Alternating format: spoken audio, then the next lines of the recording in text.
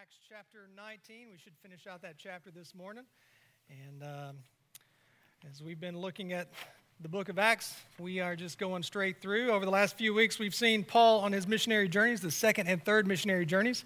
As he's traveled, he's gone to different places. He went to Athens, and we talked about evangelism and a culture of idolatry. He then went to Corinth, and we talked about evangelism and a culture of immorality. Last week, we saw him in Ephesus. Evangelism and a culture of insincerity. Well, today he's still in Ephesus, and we're going to look at evangelism and a culture of ignorance. It's not politically correct to say things are ignorant, but we're going to do that today because ignorance is infectious, and it seems to just grow and grow and grow. And I don't know if you at some point this week were watching the television and you said, that's just ignorant, right? Not to get on any soapbox or anything like that, but there are things that we see that we're like, man, that's just not smart. That is ignorant. And biblical ignorance is this: living outside the will of God. And we can look at a culture, we can say, man, that's just ignorant. I don't know why you came to the conclusion that this is okay. That just seems ignorant to me. My wife has a great saying, and this will help you understand ignorance. If you have one boy, you have one brain. If you have two boys, you have half a brain. If you have three or more boys in a room, no brain, right? And if you've ever raised boys or done youth ministry or anything like that, you know that to be true because all the boys will get in there and they'll go, you know what? This is a great idea. Let's do this. And you're like, you're going to blow your hand off. Like, what are you doing? This is not smart. So ignorance is infectious. And ignorance, as John Piper says, guarantees ungodliness. As the world has gone more and more against the will of God and the Word of God, you've seen how it's been infectious and how more and more people are beginning to think, oh, this is okay, and this is okay, and this is okay. And we've also witnessed that the world has become more and more ungodly in the decisions that it's making. So we're going to real quick, before we jump into Acts, what is living in a culture of biblical ignorance? What is it? Well, number one, it's living in a culture that is making decisions from a calloused conscience, a sensual, greedy desire, and an impure motive that is driven by a hard heart. There's a lot there, right? But let me kind of unpack that. A culture that is walking away from the will of God, biblical ignorance, begins to make decisions based on, number one, a calloused conscience. This means the decisions are being made where there is no conviction, where there is no guilt, where there is no, well, I feel bad about that. That is becoming callous. That's becoming hard-hearted. It's making decisions based on a sensual, greedy desire. Well, this feels good. This has to be right. I think you should approve of it because I approve of it. Sensual, greedy desire and an impure motive. And can I tell you what the most impure motive is? Selfishness over righteousness. It's glorifying self over glorifying a Savior. Well, I'm making this decision because it benefits me. This is right for me. This is a culture of biblical ignorance. This is why Paul writes in Ephesians chapter 4, 17 through 24. It should be on the screen. Now this I say and testify in the Lord, that you must no longer walk as the Gentiles do. In the futility of their minds, they are darkened in their understanding, alienated from the life of God because of the, there's the word, ignorance that is in them, due to their hardness of heart. They have become callous and have given themselves up to sensuality, greedy to practice every kind of impurity. But that is not the way you learned Christ, assuming that you have heard about him and were taught in him as the truth is in Jesus. To put off your old self, which belongs to your former manner of life and is corrupt through deceitful desires, and to be renewed in the spirit of your minds, and to put on the new self, created after the likeness of God in true righteousness and holiness. Paul is writing to the Ephesian church, the culture that we're about to read about. It's a culture of ignorance, and he's writing to them, and he's writing to the Christians there, and he's saying, listen, you should no longer participate in the things that your culture is participating in. You should no longer base your decisions upon a calloused conscience. You should no longer base your decisions based on greedy, sensual desires. You should no longer base your decisions on impure motives from a hard heart. your way of life should look completely different than the life of the culture that you live in. My question is that the same call for the church today? Is the church called to live with pure motives? The church today should no longer live like the surrounding culture that it's in. It should no longer live in blatant ignorance. In fact, Christians who live culturally make decisions from a callous conscience, a sensual, greedy desire, and an impure motive that is driven by a hard heart. I say that to say there are believers, Christians, who claim Christ, yet their decisions are all from a callous conscience. They no longer feel guilty about the sins that are in their life. They're making sensual, greedy decisions based on their own feelings. Well, it just feels right. And an impure heart. They are making decisions from an impure motive. And that basically is hypocritical Christianity. Hypocritical Christianity. As John Calvin said it, since we are all naturally prone to hypocrisy, an empty semblance of righteousness is quite enough to satisfy us instead of righteousness itself. That's a deep, deep thought from John Calvin, right? But here's what John Calvin's saying. We're naturally prone to hypocrisy. We're naturally driven to just say, you know what, this semblance of righteousness, that's enough, and I'll take the counterfeit over the real thing. And the real thing is Jesus Christ and his righteousness. And what we do is we substitute Jesus Christ and his righteousness in our life for a substitute, which is called religion. You know what, this looks good. I think I'll put this on, but it's not the real thing. I think I'll wear this for a little bit. It's hypocritical Christianity. He says hypocrites wish to have God as they were bound to them, as it were bound to them, and at the same time remain themselves free to have full liberty to live a wicked life. Here's what John Calvin says. Hypocrites wish to have God do for them what they want, and then go ahead and do all the things that they continue to do like the world does. I want God to do for me what I need him to do. I want God to do for me what I need. I want blessings. I want freedoms. I want happiness. I want eternal security. All the while, I want to live like the world does. I mean, is that a culture of ignorance? I want God to bless me. I want God to make me happy. I want God to give me this. I want God to give me this. I want God to give me this. And I want eternal security. But I also want to live however I want to live based on a callous conscience, greedy desires, improper motives. That is hypocritical Christianity. And Paul would say, as he said to the Ephesians, that's not the way you learned Christ. The second thing we can see is that living in a culture of biblical ignorance is living in a culture that believes ignorance is overlooked by a loving God and is hostile to the fact that they are under God's judgment and should repent. It's living in a culture that believes, you know what? God's a loving God, and he's going to overlook that sin. He's going to overlook that decision. He's going to say it's okay because he loves me just the way I am, for the Bible tells me so, right? And they are then hostile to the fact when we point out the fact that God calls us to repentance, he calls us to a life of godliness, a life of holiness. Oh, you can't tell me that. You're judgmental.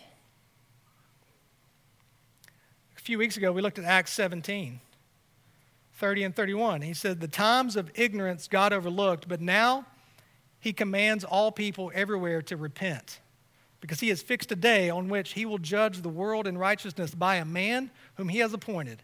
And of this, he has given assurance to all by raising him from the dead.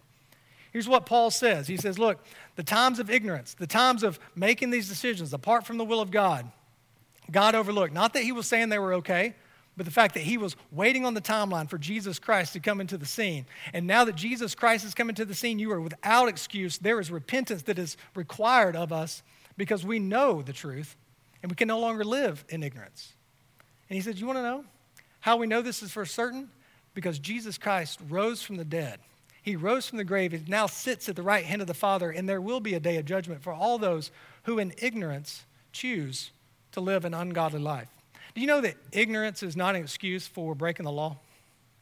I mean, you can try it, right? You can go 60 miles an hour down the 45 here, and when you get pulled over, you could plead ignorance. You could, police officer, I am so sorry. I had no idea that the speed limit was 45. And the police officer's going to go, well, you had no idea? Well, by all means, just keep going. I mean, if you didn't know, this is my favorite excuse from kids, right? You get onto your kid, and what is your kid's first thing to say? But I didn't know. You didn't know? You didn't know? No, I didn't know. Well, then, Bob, you're not in trouble. Do you think it works? There is a time where we will stand under judgment, and there is no excuse of ignorance that's going to get us out of it. But I didn't know. You did know. You did know because God has placed eternity in your heart. He's shown you that by all the things that he's created in this world, that there is a God that we should submit to. And that's why we have the third one. What is biblical ignorance? What's the culture of biblical ignorance? It's living in a culture that simply is choosing to suppress the truth, to not repent, and to embrace a lie. I mean, this is where our culture is. I've read this before. I'll read it again. Romans chapter 1, 18 through 22. For the wrath of God is revealed from heaven against all ungodliness and unrighteousness of men, who by their unrighteousness suppress the truth. For what can be known about God is plain to them because God has shown it to them. For his invisible attributes, namely his eternal power and divine nature, have been clearly perceived ever since the creation of the world in the things that have been made. So they are without excuse. For although they knew God, they did not honor him as God or give thanks to him, but they became futile in their thinking, and their foolish hearts were darkened. Claiming to be wise, they became fools, and exchanged the glory of the immortal God for images resembling mortal man and birds and animals and creeping things. There is a culture that has simply chosen to suppress the truth, to not repent, and to embrace a lie. You and I are without excuse. There is a world that points to a creator. There is a world that points to one who controls all things, who is sovereign over all things, who himself entered into humanity so that we could have life and have it everlasting. We are without excuse. And so we can't claim ignorance anymore. We can't claim that, oh, well, I didn't know. You see, we can go out here and we can look at the trees, but they can't save us. They can't save us. We can't pray to trees. We can't pray to Mother Nature. We can't pray to a cosmic spirituality. No, there is a God who sent his son Jesus Christ so that we could have life and have it everlasting. Yet, as R.C. Sproul puts it, yet every person by nature represses that knowledge of the true God and exchanges it for a lie by creating idols as substitutes for the true God. That propensity does not end with conversion. That strong drive within us to replace the living God with something more palatable to us remains even in the hearts and minds of the covered. Let that sink in for just a second, that those of us who have been washed clean by the blood of the Lamb still have a propensity to put our focus on things rather than on God, to worship idols in our ignorance, to claim them as ultimate and put God on the back burner of our hearts. We all are without excuse. And so as we turn back to the pages of Acts chapter 19, we're going to see how the city of Ephesus is in an uproar because of a worship of God that is disrupting their lives. It is going to cause some persecution. It's going to cause some hatred to take place. And as we enter into another time of prayer, I want you to see what G. Campbell Morgan says. The church persecuted has always been the church pure, and therefore the church powerful. We pray for the persecuted church today. We pray for them because we hurt with our brothers and sisters in Christ. We hurt alongside them, but the church patronized has always been the church in peril, and very often the church paralyzed. In a culture of ignorance, oftentimes the church is paralyzed by the culture it's surrounded by. It looks to things rather than to God. And so as we pray, let's pray that God would awaken us to his truth and to his word and to his spirit and to his life. Let's pray. Father, we come to you. God, we confess there are things in our lives that we know should not be there, and we repent. And God, we corporately gather today to worship you, to honor you, to glorify you, and we would ask that you would corporately speak to us by the reading of your word, that the Spirit that you've placed within us would become alive and active, that you would lead us towards repentance, and you would lead us into a life that longs for righteousness, true righteousness, found only in your Son, Jesus Christ. So, Lord, we love you. Speak to us this morning in Christ's name. Amen. Number one, evangelism in a culture of ignorance exposes the idolatry of profit. So let's begin reading Acts 19, 21 through 27. Now, after these events, Paul, resolved in the Spirit to pass through Macedonia and Achaia and go to Jerusalem, saying, after I have been there, I must also see Rome. And having sent into Macedonia 2 of his helpers, Timothy and Erastus, he himself stayed in Asia for a while. About that time there arose no little disturbance concerning the way. For a man named Demetrius, a silversmith, who made silver shrines to Artemis, brought no little business to the craftsmen. These he gathered together with the workmen in similar trades and said, men, you know that from this business we have our wealth. And you see and hear that not only in Ephesus, but in almost all of Asia, this Paul has persuaded and turned away a great many people, saying that gods made with hands are not gods. And there is danger not only that this trade of ours may come into disrepute, but also that the temple of the great goddess Artemis may be counted as nothing, and that she may even be disposed from her magnificence, she whom all of Asia and the world worship. This is God's word. And about that time, there arose no little disturbance. Well, what was happening in Ephesus is where we left off last week. If you look back in verse 17, you can see that there is a revival that is hitting the town of Ephesus, the city of Ephesus. There's an uproar coming because there are people coming and bringing books and things, and they're burning them in repentance. So he says this, starting in verse 17. And this became known in all the residents of Ephesus, both Jews and Greeks, and fear fell upon them all, and the name of the Lord Jesus was extolled. He was worshipped. Also, many of those who were now believers came, confessing and divulging their practices. And a number of those who had practiced magic arts brought their books together and burned them in the sight of all. And they counted the value of them and found it came to 50,000 pieces of silver. So the word of the Lord continued to increase and prevail mightily.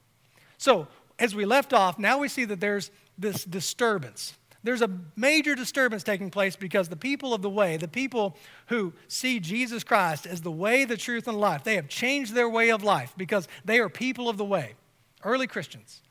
They have changed their way of life so much that it's now having an economical impact on the community. They're burning their books. It became up to 50,000 pieces of silver. There is a lot of money there that's taking place, and the community is losing money because of the worship of God and not the worship of idols.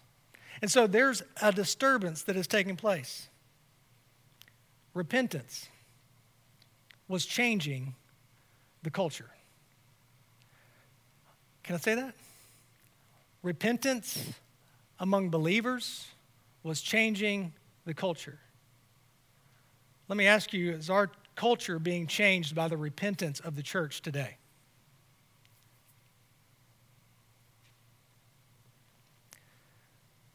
The people of the way, they were burning their idols. They weren't having anything to do with them anymore. They were bringing them, they were getting rid of them. They were cutting themselves off from their old way of life because their new way of life, the people of the way, were going to follow Jesus Christ. And they were not going to be deterred in that. They were repentant and they were making sacrifices. Let me ask you, does the church today make sacrifices and repentance in such a way that it is having an economical impact on the community? I don't see it. I don't see it. As John Piper said, Jonathan Pigg sent me this quote this week. I love it. The problem with the church today is not that there are too many people who are passionately in love with heaven. Name 3. The problem is not that professing Christians are retreating from the world, spending half their days reading Scripture and the other half singing about the pleasures in God, all the while indifferent to the needs of the world. The problem is that professing Christians are spending 10 minutes reading Scripture and then half their day making money and the other half enjoying and repairing what they spent it on. It is not heavenly mindedness that hinders love. It's worldly mindedness that hinders love, even when it's disguised as a religious routine on the weekend. Where is the person whose heart is so passionately in love with the promised glory of heaven that he feels like an exile and a sojourner on the earth? Where is the person who has so tasted the beauty of the age to come that diamonds and the world look like baubles, and the entertainment of the world is empty, and the moral causes of the world are too small because they have no view of eternity? Where's that person? Where's the person, for lack of a better term, that is so heavenly minded that they're no earthly good? Where's the person who is so caught up in repentance that their repentance is having an economical impact on the community around them? Where's the person who's so concerned with true righteousness that mere religion just won't cut it anymore? A weekend routine is not going to be enough. I long for Jesus Christ and Him crucified in my life because there is nothing good in me. And apart from Jesus, I am failing. I could never keep the law on my own. There is nothing in me that can hold on. Apart from Jesus Christ, I am hopeless and I am helpless. And the people of Ephesus were getting it, and they were bringing their old way of life, and they were burning it, and they were saying, I want nothing to do with this because Jesus Christ is greater. Where's the church today that brings the filth of their life and lays it on the altar and says, I want nothing to do with this because Jesus Christ is greater? If the church would be like that, then I would guarantee you that there would be an impact on the community around us. There would be a world that took notice, man, these people aren't just going through a religious routine. These people are in love with Jesus, and they don't even participate in the things we participate in anymore. They don't applaud it anymore. They don't say it's okay anymore. There was a man, verse 24, named Demetrius, a silversmith, who made silver shrines to Artemis and brought no little business to the craftsmen. Artemis, or also Diana, was the goddess of fertility. She was known also as the goddess of the hunt. Legend has it that Artemis fell down from Zeus or Jupiter. More than likely, there was a meteorite that fell in the area of Ephesus, and according to someone, it looked like a fertile woman. So they began to worship this meteorite. They began to say, this is how we get fertility. This is how we get profit. This is how we get success. This is what satisfies us the most. So great is Artemis in our culture, in our world. This temple of Diana, or temple of Artemis in Ephesus, was one of the 7 wonders of the ancient world. It was 4 times larger than the Parthenon that was in Athens. It was constructed of 127 pillars, and each pillar was 60 feet tall. Amazing. Amazing worship taking place here. And all of their economy and all of their world revolved around the worship of Diana. Verse 25. These he gathered together with the workmen in similar trades and said, men, you know that from this business we have our wealth. And you see and hear that not only in Ephesus, but in almost all of Asia, this Paul has persuaded and turned a great many people, saying that gods made with hands are not gods.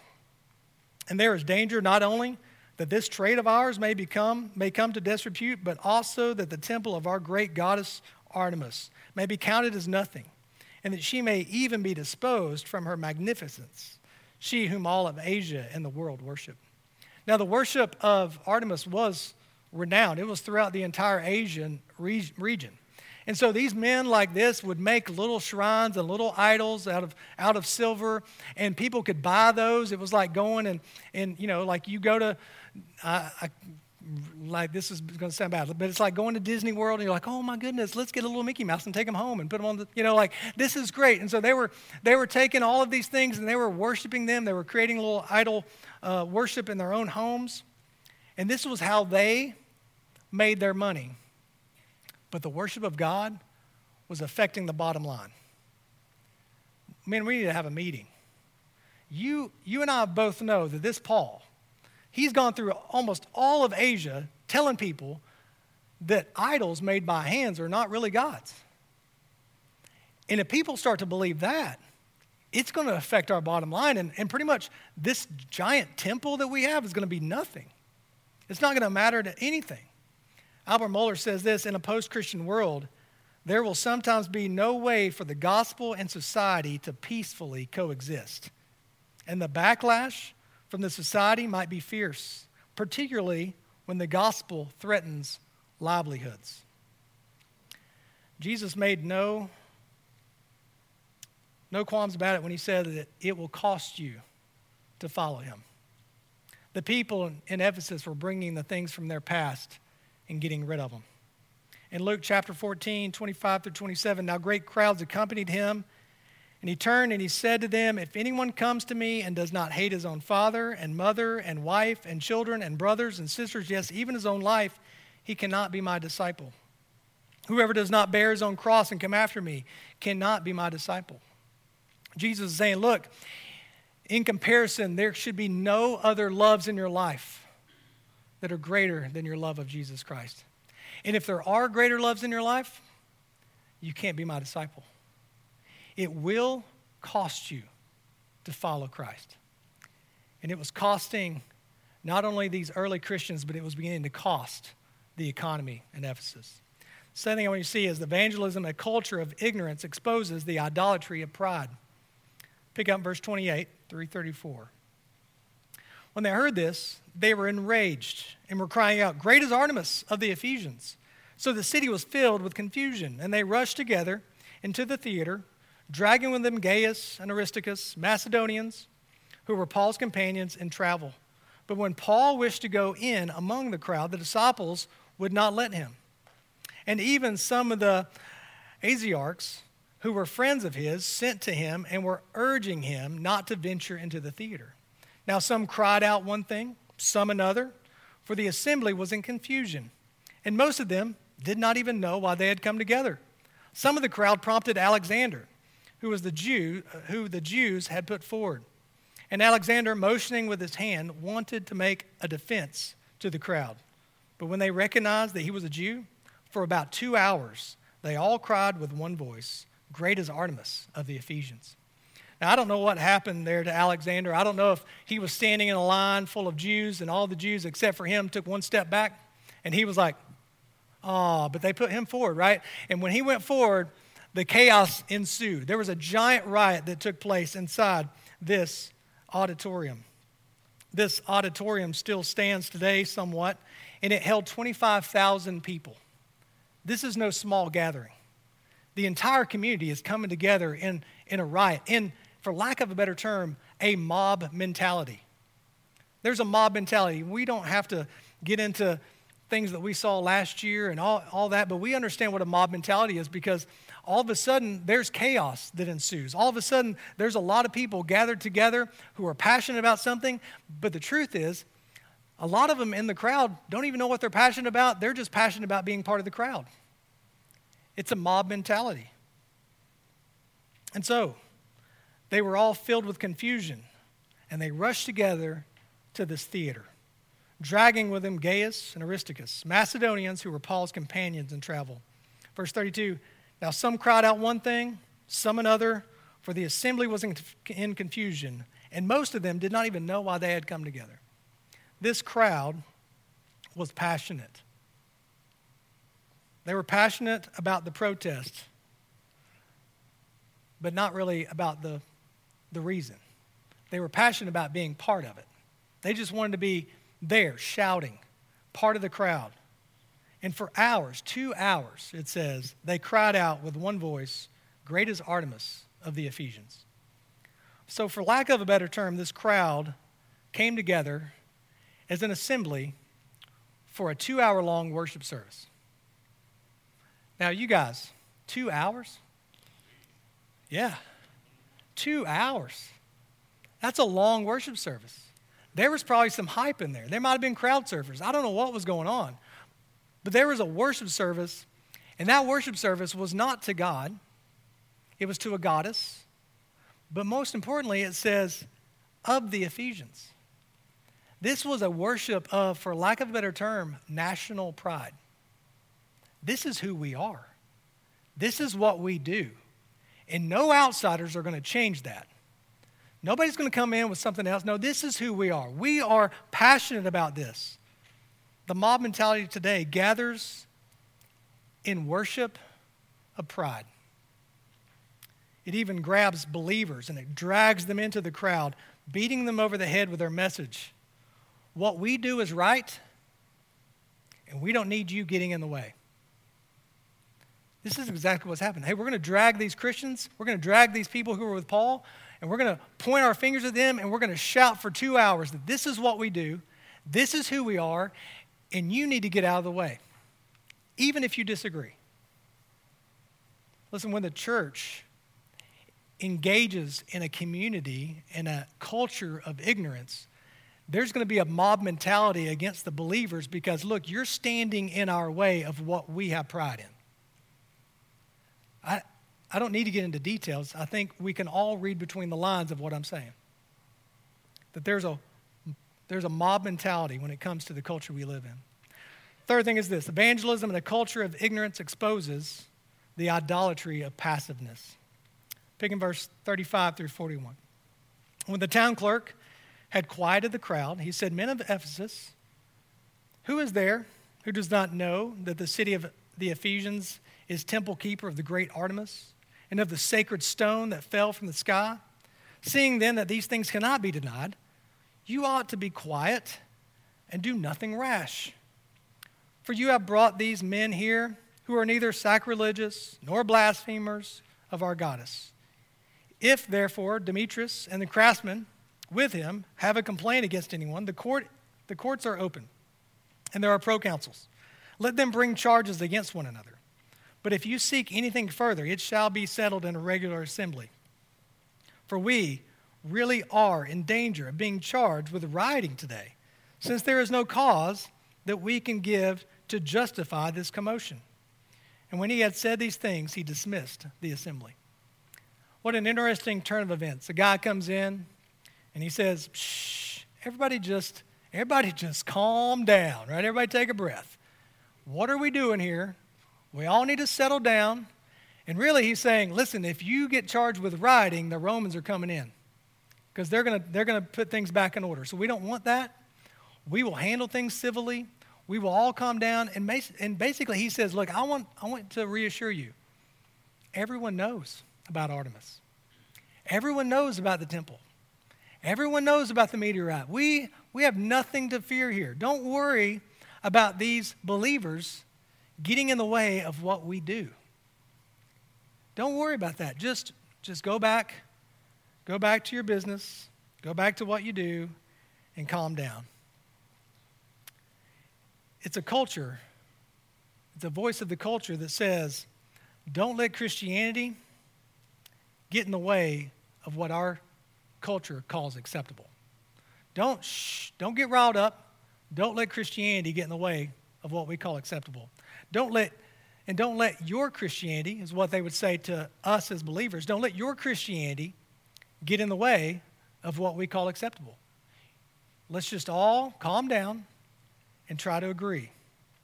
And this is what this man's voice was. This man's voice was a passive voice that tries to get rid of conviction, tries to get rid of any controversy, and let everyone go back to their lives as normal.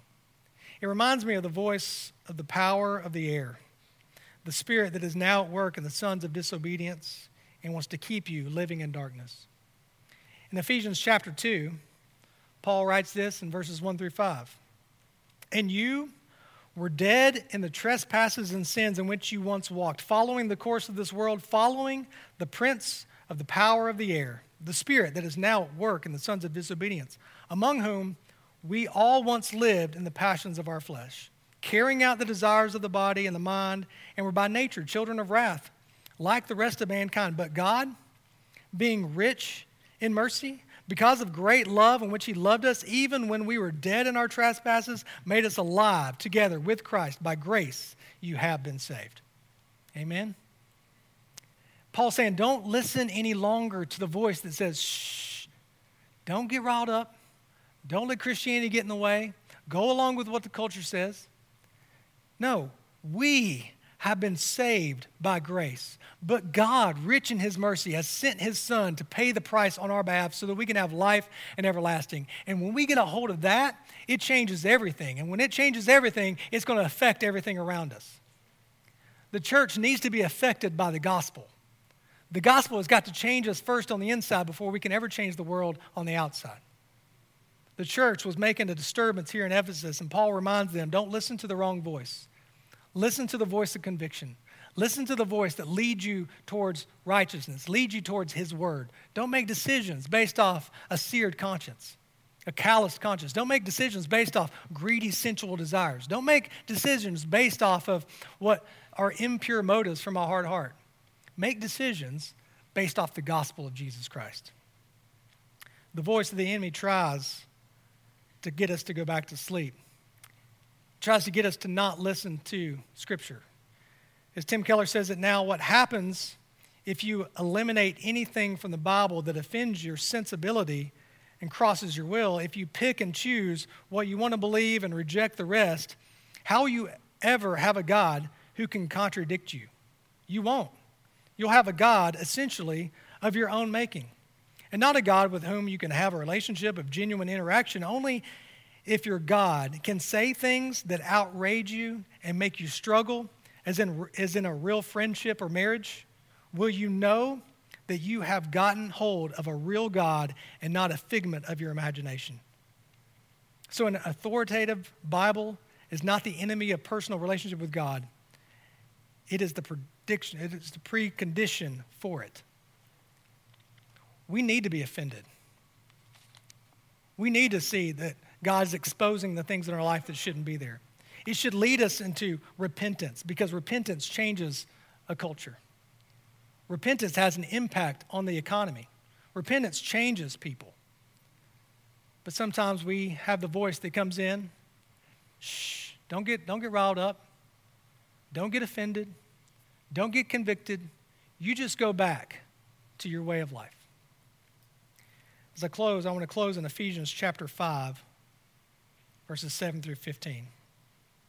There's a documentary as I was studying this week that I was reminded of, and it's called Sheep Among Wolves, Volume 2. And it's about the Iranian regime and how it's losing control with their Iranian people because of a sweeping movement of women who are following Jesus Christ.